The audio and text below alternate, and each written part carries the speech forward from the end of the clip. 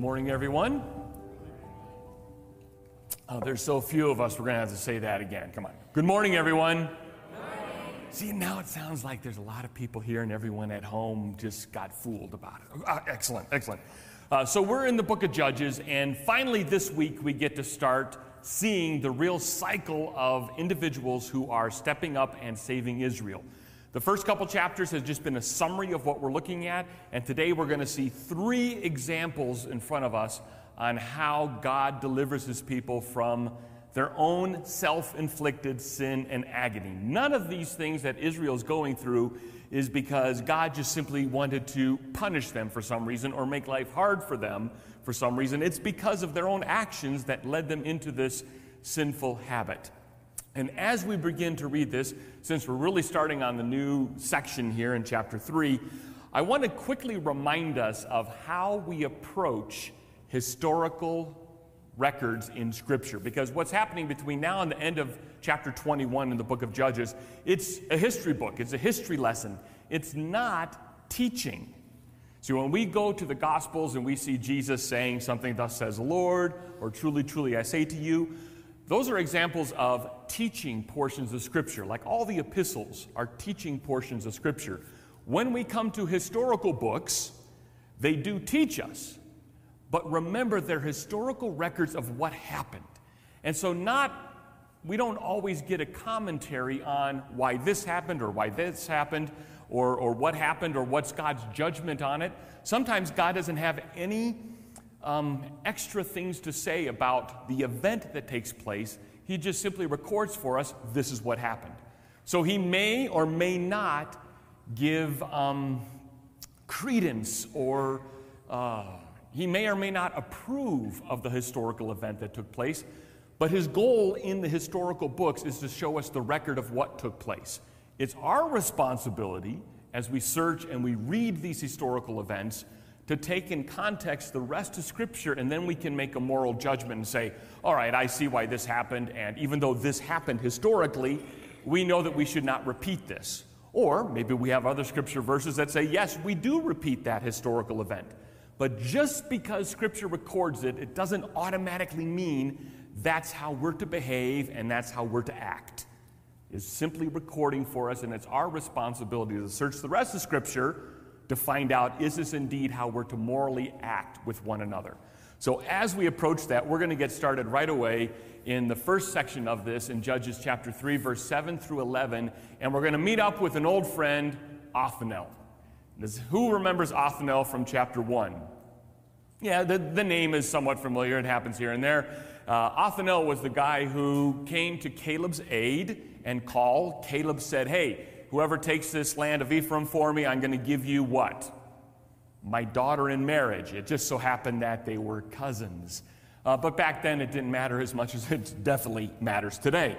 So let's start in verse 7 of chapter 3, and I'm going to read through verse 11, and then we'll go back and make some commentary on the actions here. In verse 7 of chapter 3 of Judges, we read, "The Israelites did evil in the eyes of the Lord. They forgot their God and served the Baals and Ashtoreths. The anger of the Lord burned against Israel so that he sold them into the hands of Cushan Rishathaim, king of Aram Naharaim, I guess, to whom the Israelites were subject for 8 years. But when they cried out to the Lord, he raised up for them a deliverer, Othniel the son of Kenaz, Caleb's brother, who saved them, Caleb's younger brother, who saved them. The Spirit of the Lord came on him so that he became Israel's judge and went to war. The Lord gave Cushan Rishathaim, king of Aram, to the hands of Othniel, who overpowered him. So the land had peace for 40 years until Othniel, the son of Kenaz, died." Earlier this morning, we sang that song, Come Thou Fount, right? We sang that song, Come Thou Fount of Every Blessing. And there is a phrase in there that you probably sang without, well, maybe you did. Maybe you sang it with real conviction. It's that phrase that talks about, my heart is prone to wander. My heart is prone to wander. Has your heart ever wandered from following and listening to God? Absolutely. If you didn't raise your hand, I'm raising it for you because it has. You see, our hearts are indeed prone to wander until we have that glorious day where we're removed from this world and we see Jesus as he truly is. Yes, that day of glorification. But until that moment, temptations do sneak in, and those temptations can overpower us, and we can wander from the faith that we were bold to declare and stand for. And our hearts can drift. And all of a sudden we find ourselves living like the Israelites who compromised in some part of their life. And that small little compromise, which didn't matter anything at the time, all of a sudden became a snowball effect, and we find ourselves far from God. We find ourselves, God is not hearing us. We're not praying. We're not doing the spiritual disciplines, and we are dry spiritually. Not because God has left us or forsook us. He never does. But because our heart wandered. And that is exactly what happened to the Israelites. Small little steps of compromise that led to great consequences. Verse 7 is super scary. The Israelites did evil in the eyes of the Lord. How? How did they do evil in God's eyes? They forgot the Lord their God and served Baals and Ashtoreths. They entered into a life of idolatry. Oh, that was Israel's problem when they first left the land of Egypt. It didn't happen more than a month after they left the land of Egypt that they were at the Mount Sinai, and God is giving Moses his law. And he writes it down on tablets. And the Israelites at the bottom of the valley looking up to Mount Sinai, they saw a cloud and they saw lightning and flashes of sound, or they heard flashes of sound. And it was just, God was present uniquely at that moment. And what did the Israelites do in response to that? What was their actions? They gathered all the gold and precious metals they had, and they made a calf, a golden calf, and they worshiped it and sacrificed to an idol. And they were right in front of the mountain where God was present visibly and audibly. And they went headlong into idolatry. Right then and there. If it can happen to them, and it happens to these Israelites who saw God's physical miracles in front of them, how prone our own hearts are to wander. And so God gives them over to that sin and brings a man whose name is double cursed. That's what Cushan means, the double cursed man. Obviously, he's an evil, wicked individual who just simply rules them with an iron fist. Now, Cushan happens to be the younger brother of someone we've already met in Scripture, the son of Ham. He is one of Canaan's brothers. And so that family destruction has gone through the entire family tree to where this guy now enslaves the Israelites for 8 years. But in that moment of utter desperation, in that moment where they felt all was lost, they did the right thing. They did the right thing. They cried out to God saying, help. Now, was it truly spiritual? Could be. We know that it was physical. They were tired of being slaves. They were tired of being punished. They were tired of being ruled. And they longed for God, and they did the right thing. They cried out to God and said, help. It is never a bad thing when you find yourself far from God, when you find yourself spiritually dry, when you find yourself overwhelmed, when you find yourself enslaved to a sin. It is never wrong to be humble and say, Lord, save me. Help. And a heart that pours out to God, help, help, help, is a heart that is humbled. It is a heart that is not full of pride. It is not a heart full of self-righteousness. It is a heart that is broken. And God says, I take that broken and contrite heart and I mend it. I fill it with grace and mercy and tenderness and love. inexpressible, a love that cannot be simply defined by words. It's more than an emotion. It is a fulfilled feeling of having God's attention placed upon you personally. It is a deep love. And while they were slaves for 8 years, God heard their cry, and as his answer is, he sends a deliverer. Now, every one of these judges that we will see, and everyone actually in the Old Testament, all the kings, all the prophets, were examples of what Christ would fulfill later on. We don't need to look to a human Savior at this moment. We don't need to look to a human prophet at this moment for help in our lives, with our sin, with our struggles. We look to Christ, the fulfillment, the perfect King, the perfect Judge, the perfect prophet. And that's why Christ is called our prophet, priest, and king, because he fulfills all those roles in saving us, leading us, and teaching us. But God raises up this man, and this man has great victory. He rallies the troops, and this area is just simply a small little area, kind of real northwest of town. It's insignificant in the rest of Israel's history, but Othniel does an amazing job by following God's commands and saves Israel. And Israel, for 40 years, that's a long stretch of time for them during this time of the book of Judges, they served God. They loved God. They honored God. They fulfilled God's commands. They tore down the idols. They stopped worshiping false gods, and they were sold to God. And for 40 years, this land had tremendous peace. Tremendous peace. Jesus warns us of something, teaches us of something in Matthew chapter 6 during the Sermon on the Mount.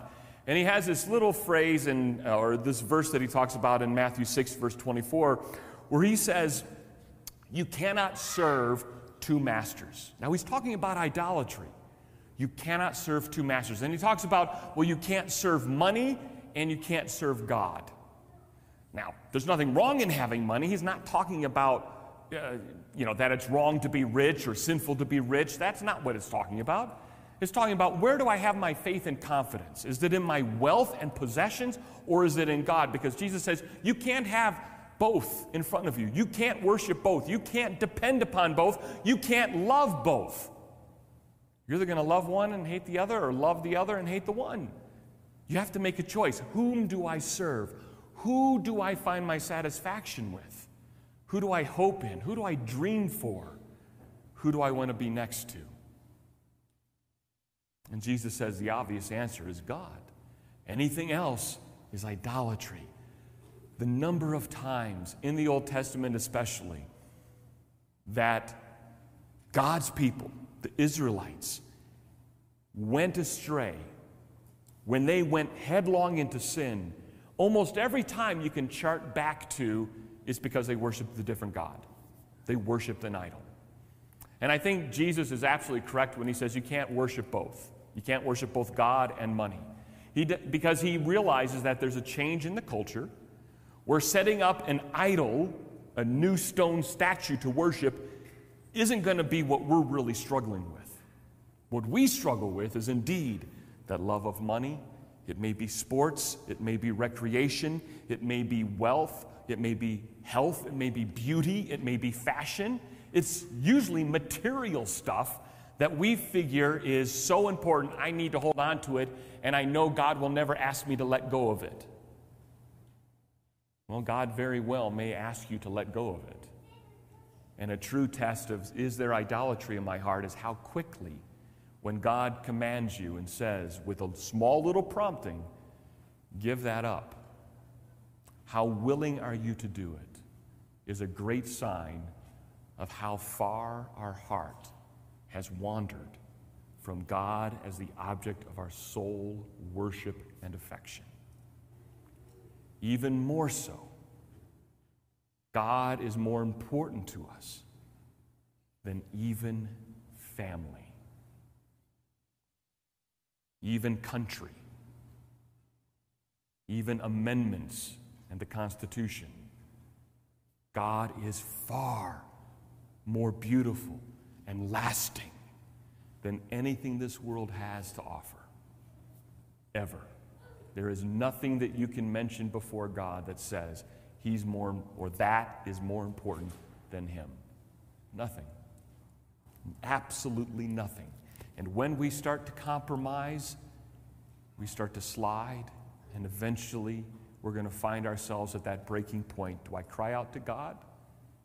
Or do I dig in my heels and stay unrepentant?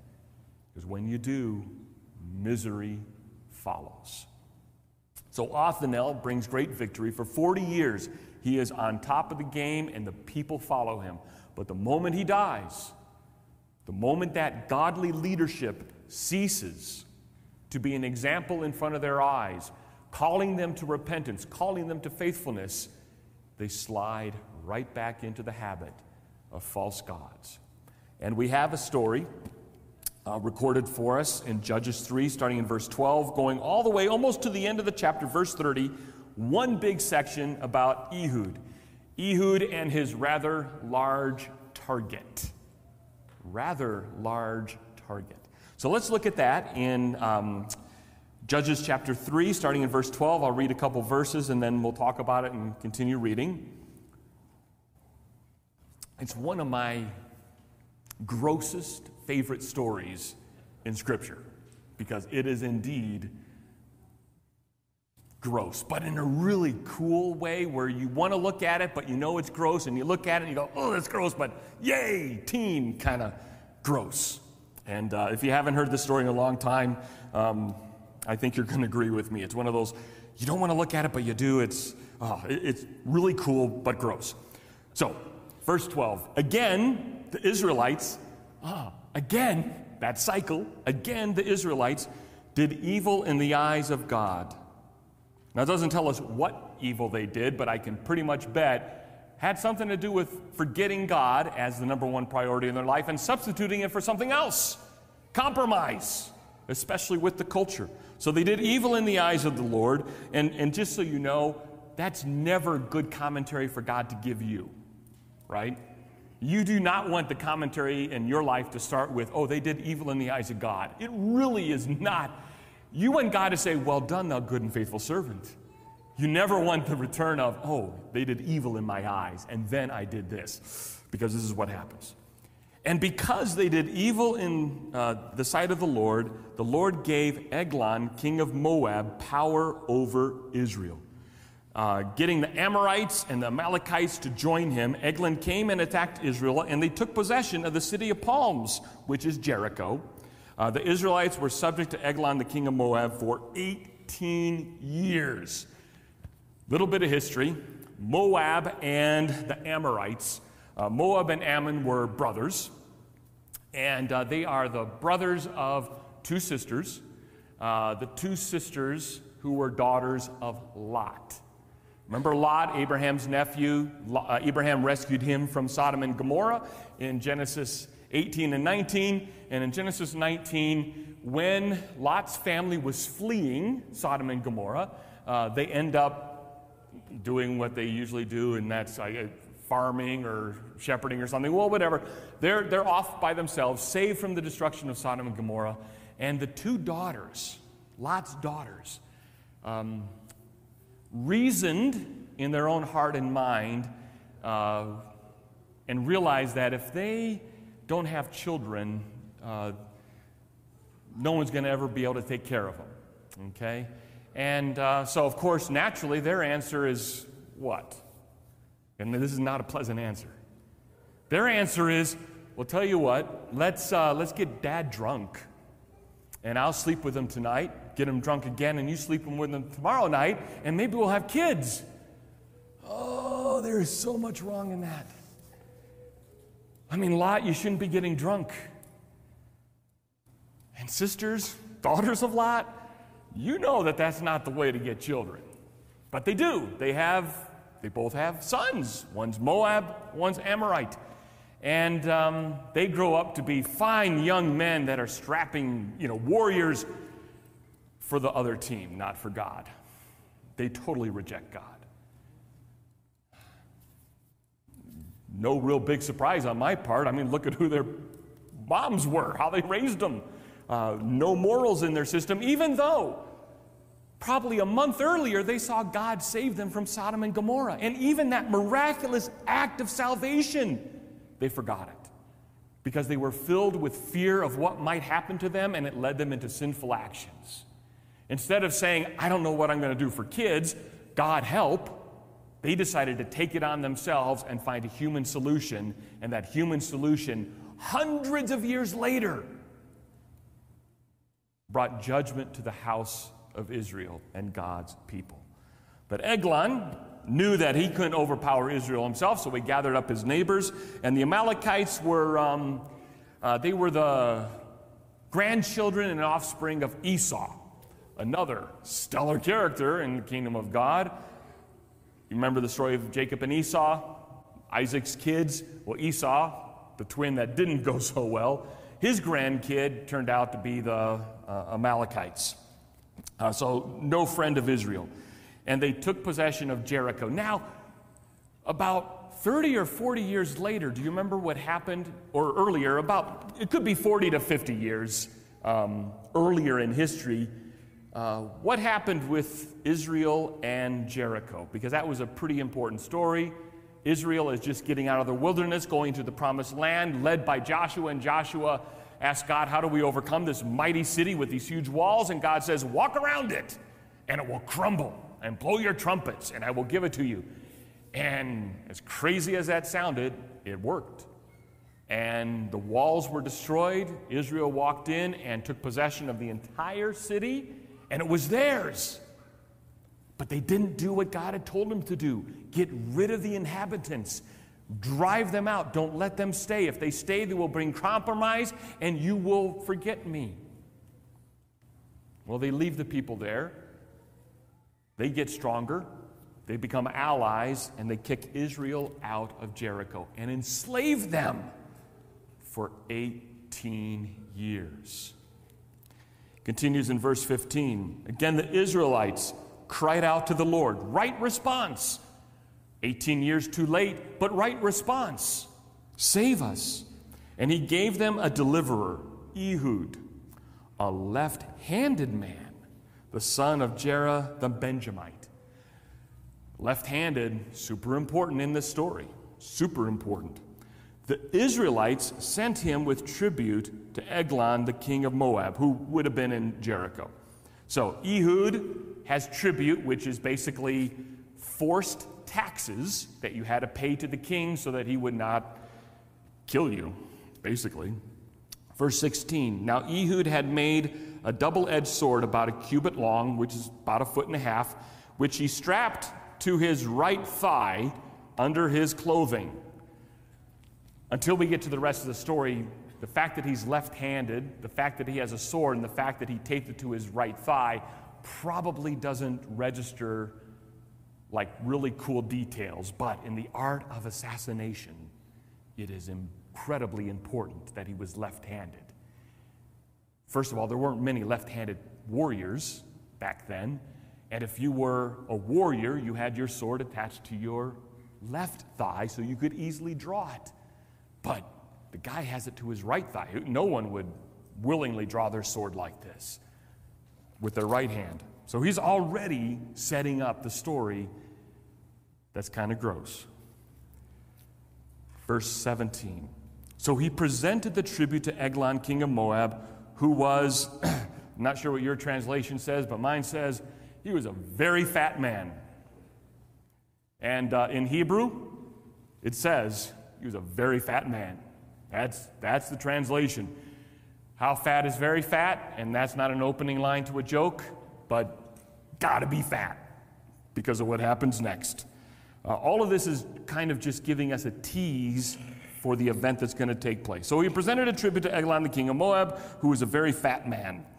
After Ehud had presented the tribute, he sent on their way those who had carried it. But on reaching the stone images near Gilgal, he himself, the stone images are another term for idols. So Israel didn't even get rid of all the idols in the land, but went back to Gilgal, and he himself went back to Eglon and said, Your Majesty, I have a secret message for you. So the story is, Ehud takes the tribute, along with a whole bunch of other guys, delivers it to the king, presents it to him, and the king goes, great, and they begin to leave. And if we're looking at Calvary as Jerusalem, Jericho, remember, is sort of, in geographical terms, at the intersection of Abriendo and 25, so kind of in that direction. They start walking from that direction north. Okay? And they come across these stone statues, these idols, and all of a sudden Ehud turns back and goes to the king and says, hey, Your Majesty, I have a secret message for you. I think kings love secret messages. First of all, everybody likes secret messages, right? I mean, when someone says, hey, I got a secret I want to tell you, do you make time for them? Yes, you do. You want to know the secret message because it may be something really good gossip, but a king having an enemy come to them and say, I have a secret message for you, oh good, I've got a spy on the other side. So you can already see the king's appetite is not only healthy for food, but it's healthy for gossip. And so the king said to his attendants, leave us. And so they all left. I can't help but think of Jabba the Hutt at this moment. All right? During all of his little examples in Star Wars, Jabba the Hutt right there, and hearing this juicy tidbit, and he kind of throws that floppy arm of his that's full of slime for whatever reason, and knocks everybody over and says, get out of here, I want to hear the message. And so Ehud and Eglon are all alone, and the message is about to be delivered. So Ehud then approached him while he was sitting alone in the upper room of his palace and said, I have a message of God for you, a message from God. As the king rose from his seat, which might have been a tough chore for him, but he wanted to get closer. The whole intent is that Eglon is baited into this trap. Ehud reached with his left hand, drew his sword from his right thigh, and plunged it into the king's belly. Even the handle, remember this sword is 18 inches long at least, the handle sank and plunged it into his belly. Even the handle sank in after the blade, and his bowels discharged.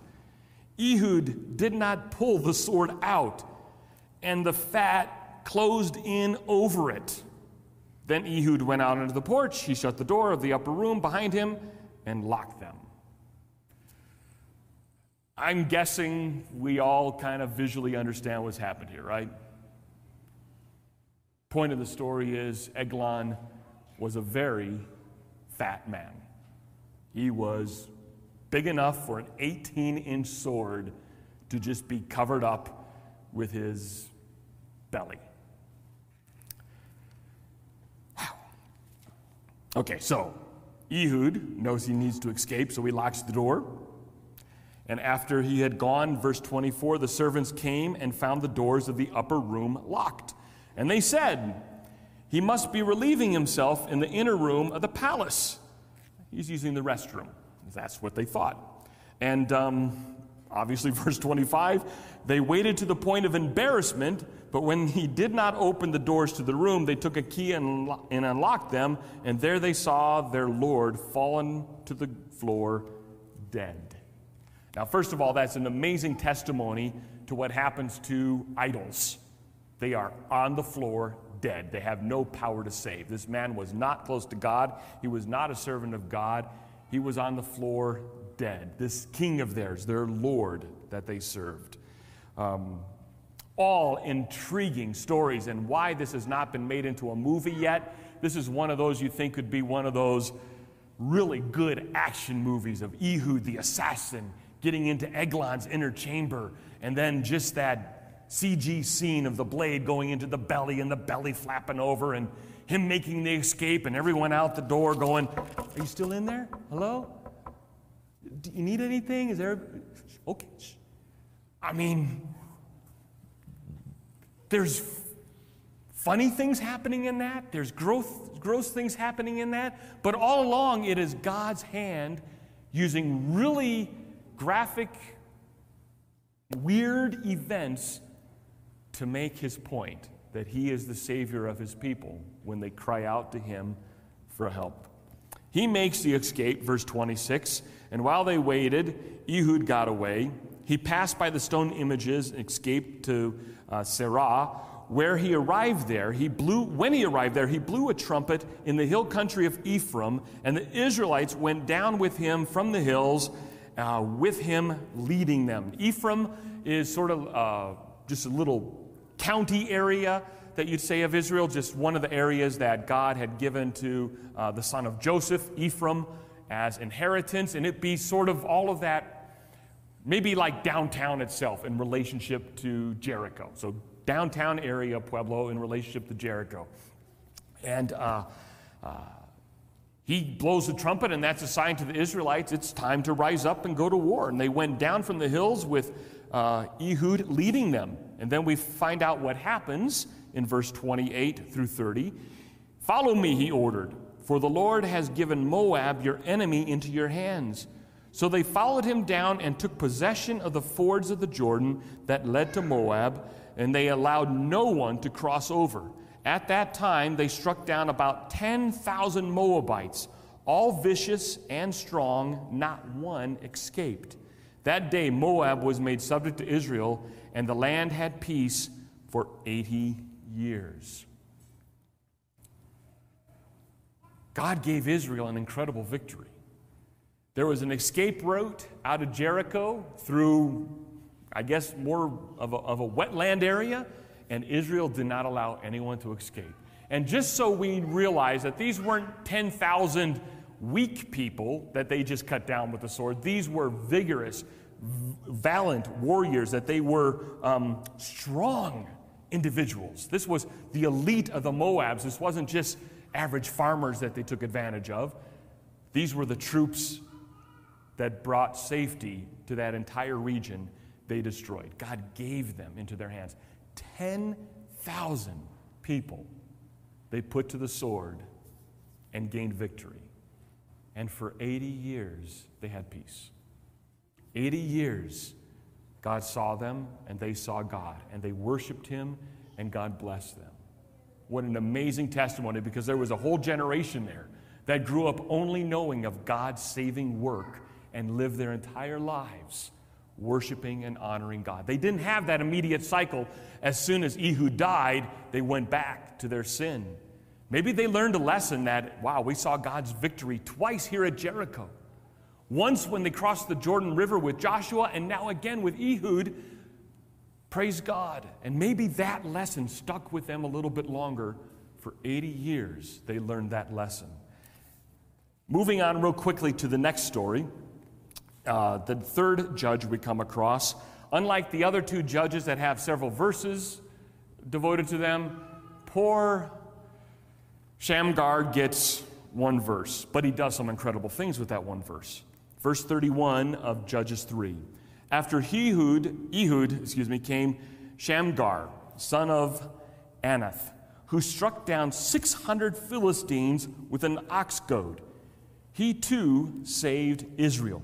Does not give us the time frame of when this happened, but after Ehud, so after the events in that we just read, up came another judge. Doesn't tell us really where this judging happened, but does give us a clue that he struck down 600 Philistines. Now, the Philistines are a really confusing group of people that, even to this day, archaeologists have a hard time identifying where they came from. It seems like they came up from Egypt as a people group by way of Greece. Somehow that's kind of how they're thinking. And I even read an article written in 2019 that talked about the genetic makeup of the Philistines, because there are cities on the very west coast of Israel on the Sea of Galilee, where we would kind of consider it the west side of town by the reservoir, on the coast of the reservoir. That area is filled with Philistine cities and landmarks and idols, and they have lots of burial grounds to the Philistines even to this day. And the archaeologists just really don't know exactly where they came from, but they were a thorn in the flesh of Israel constantly through the Old Testament. But Shamgar, who may have been out in that direction, had the privilege and honor with taking an ox goad. And if you don't know what an ox goad is, Neither did I outside of Scripture. And you're never going to get any consensus. It basically is a stick that encourages oxen to move along. And some have a ball on it, some have a hook on it, some just have a point. Some are more of a whip, and some are more of a hard stick, but it's just something that pokes ox. It is certainly not a weapon of war, unless you consider maybe it's kind of like a spear type of thing. But he took on 600 Philistines and killed them. He did, not his army. He alone was an incredible warrior for God and delivered God's people out of the oppression that they were facing. That is a true Medal of Honor winner in Israel's war history. 600 Philistine warriors this guy put to death because God had called him to it. Now, I want to move us quickly to a take-home, because there are a few things that I want us to focus on to make sure that we are connected with as we apply this to our lives. Because if we remember when we looked at a couple weeks ago, what's the whole point and purpose of these messages? The whole point and purpose of these messages and the stories written is a reminder and an encouragement not to follow suit.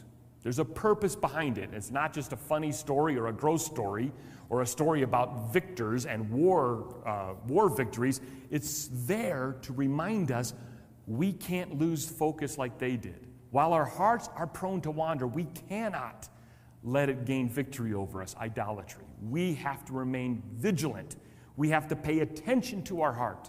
There is never a day, a moment, a time where we can't let the guard down and let the world influence us without the filter of Christ in front of us constantly.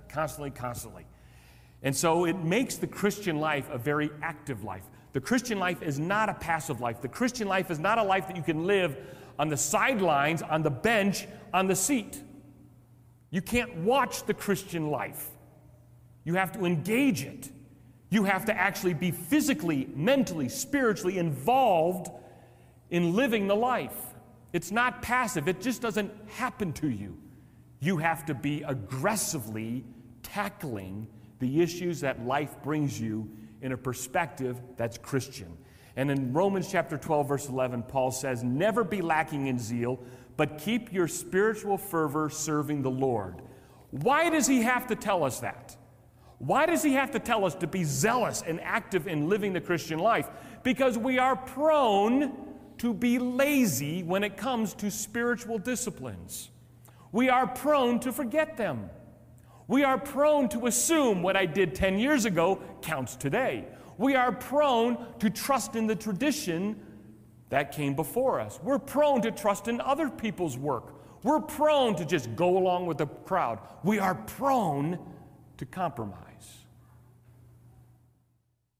And if that is a shock to know that your nature outside of Christ is prone to sin, then I'm sorry to give you that news today. But we are prone to forgetting God. And so Paul has to say, stay zealous for this. Don't forget this. Don't lack in zeal. Be excited about serving God. Every time you hear an announcement about needing help, you should not be, "That's not for me. I did it before. My time is done." No. It should be, "Lord, how do I do this? Maybe I can't physically do this, but how do I show encouragement and excitement for those that can? How can I pray? How can I serve?" Instead of immediately throwing up your hand and saying, "Oh, that's not for me, I can't." How do you engage in it? In fact, there are often times where you will hear a phrase, "I don't have the time, I don't have the energy, I don't have the money, I don't have the," and you fill in the blank of reasons and excuses why your zeal has gotten weaker and weaker and weaker. God says you need to learn from the lesson of the Judges that when you give yourself over to sitting down and being the couch potato of Christian living, don't be shocked, don't be surprised when the Holy Spirit enters your life with conviction and says, "Repent." Never be surprised, never be shocked, never be taken offense when God's word brings conviction. because that is a sign and a moment where God is asking you, will you cry out for help? Or will you stick your heels in the dirt and say, God, you can't move me. I don't want to. I can't. We are always to be aggressively pursuing the spiritual fine things of this relationship. In fact, in Hebrews chapter 4, as we close and the band comes up, in Hebrews chapter 4, it gives us a great encouragement that when we are at a loss for energy, when we feel we can't, the writer of Hebrews tells us in Hebrews chapter 4, verse 16, let us then approach God's throne with grace and confidence so that we may receive mercy and find grace to help us in our time of need. If you have a time of need, cry out to God, just like the Israelites did. There's nothing embarrassing about that. What's embarrassing is the person who refuses to cry out to God for help. What's embarrassing is the person who says they live the Christian life, but yet they really don't have communion with God at all because they are just going through the motions. Don't go through the motions. Pursue God and His throne of grace, and He will indeed rescue you from all your heart's troubles and trials. Let's pray. Our gracious Father, we cry out to You as our great God, the God of hope, the God of Abraham, Isaac, and Jacob. You are our same God. Fill us with zeal and excitement for living the life. Fill us, Father, with convictions to resist temptation and idolatry. Help us, Father, not to compromise. Help us, Father, to be actively living and pursuing Your throne of grace in our lives. In Jesus' name, all of God's people said, Amen.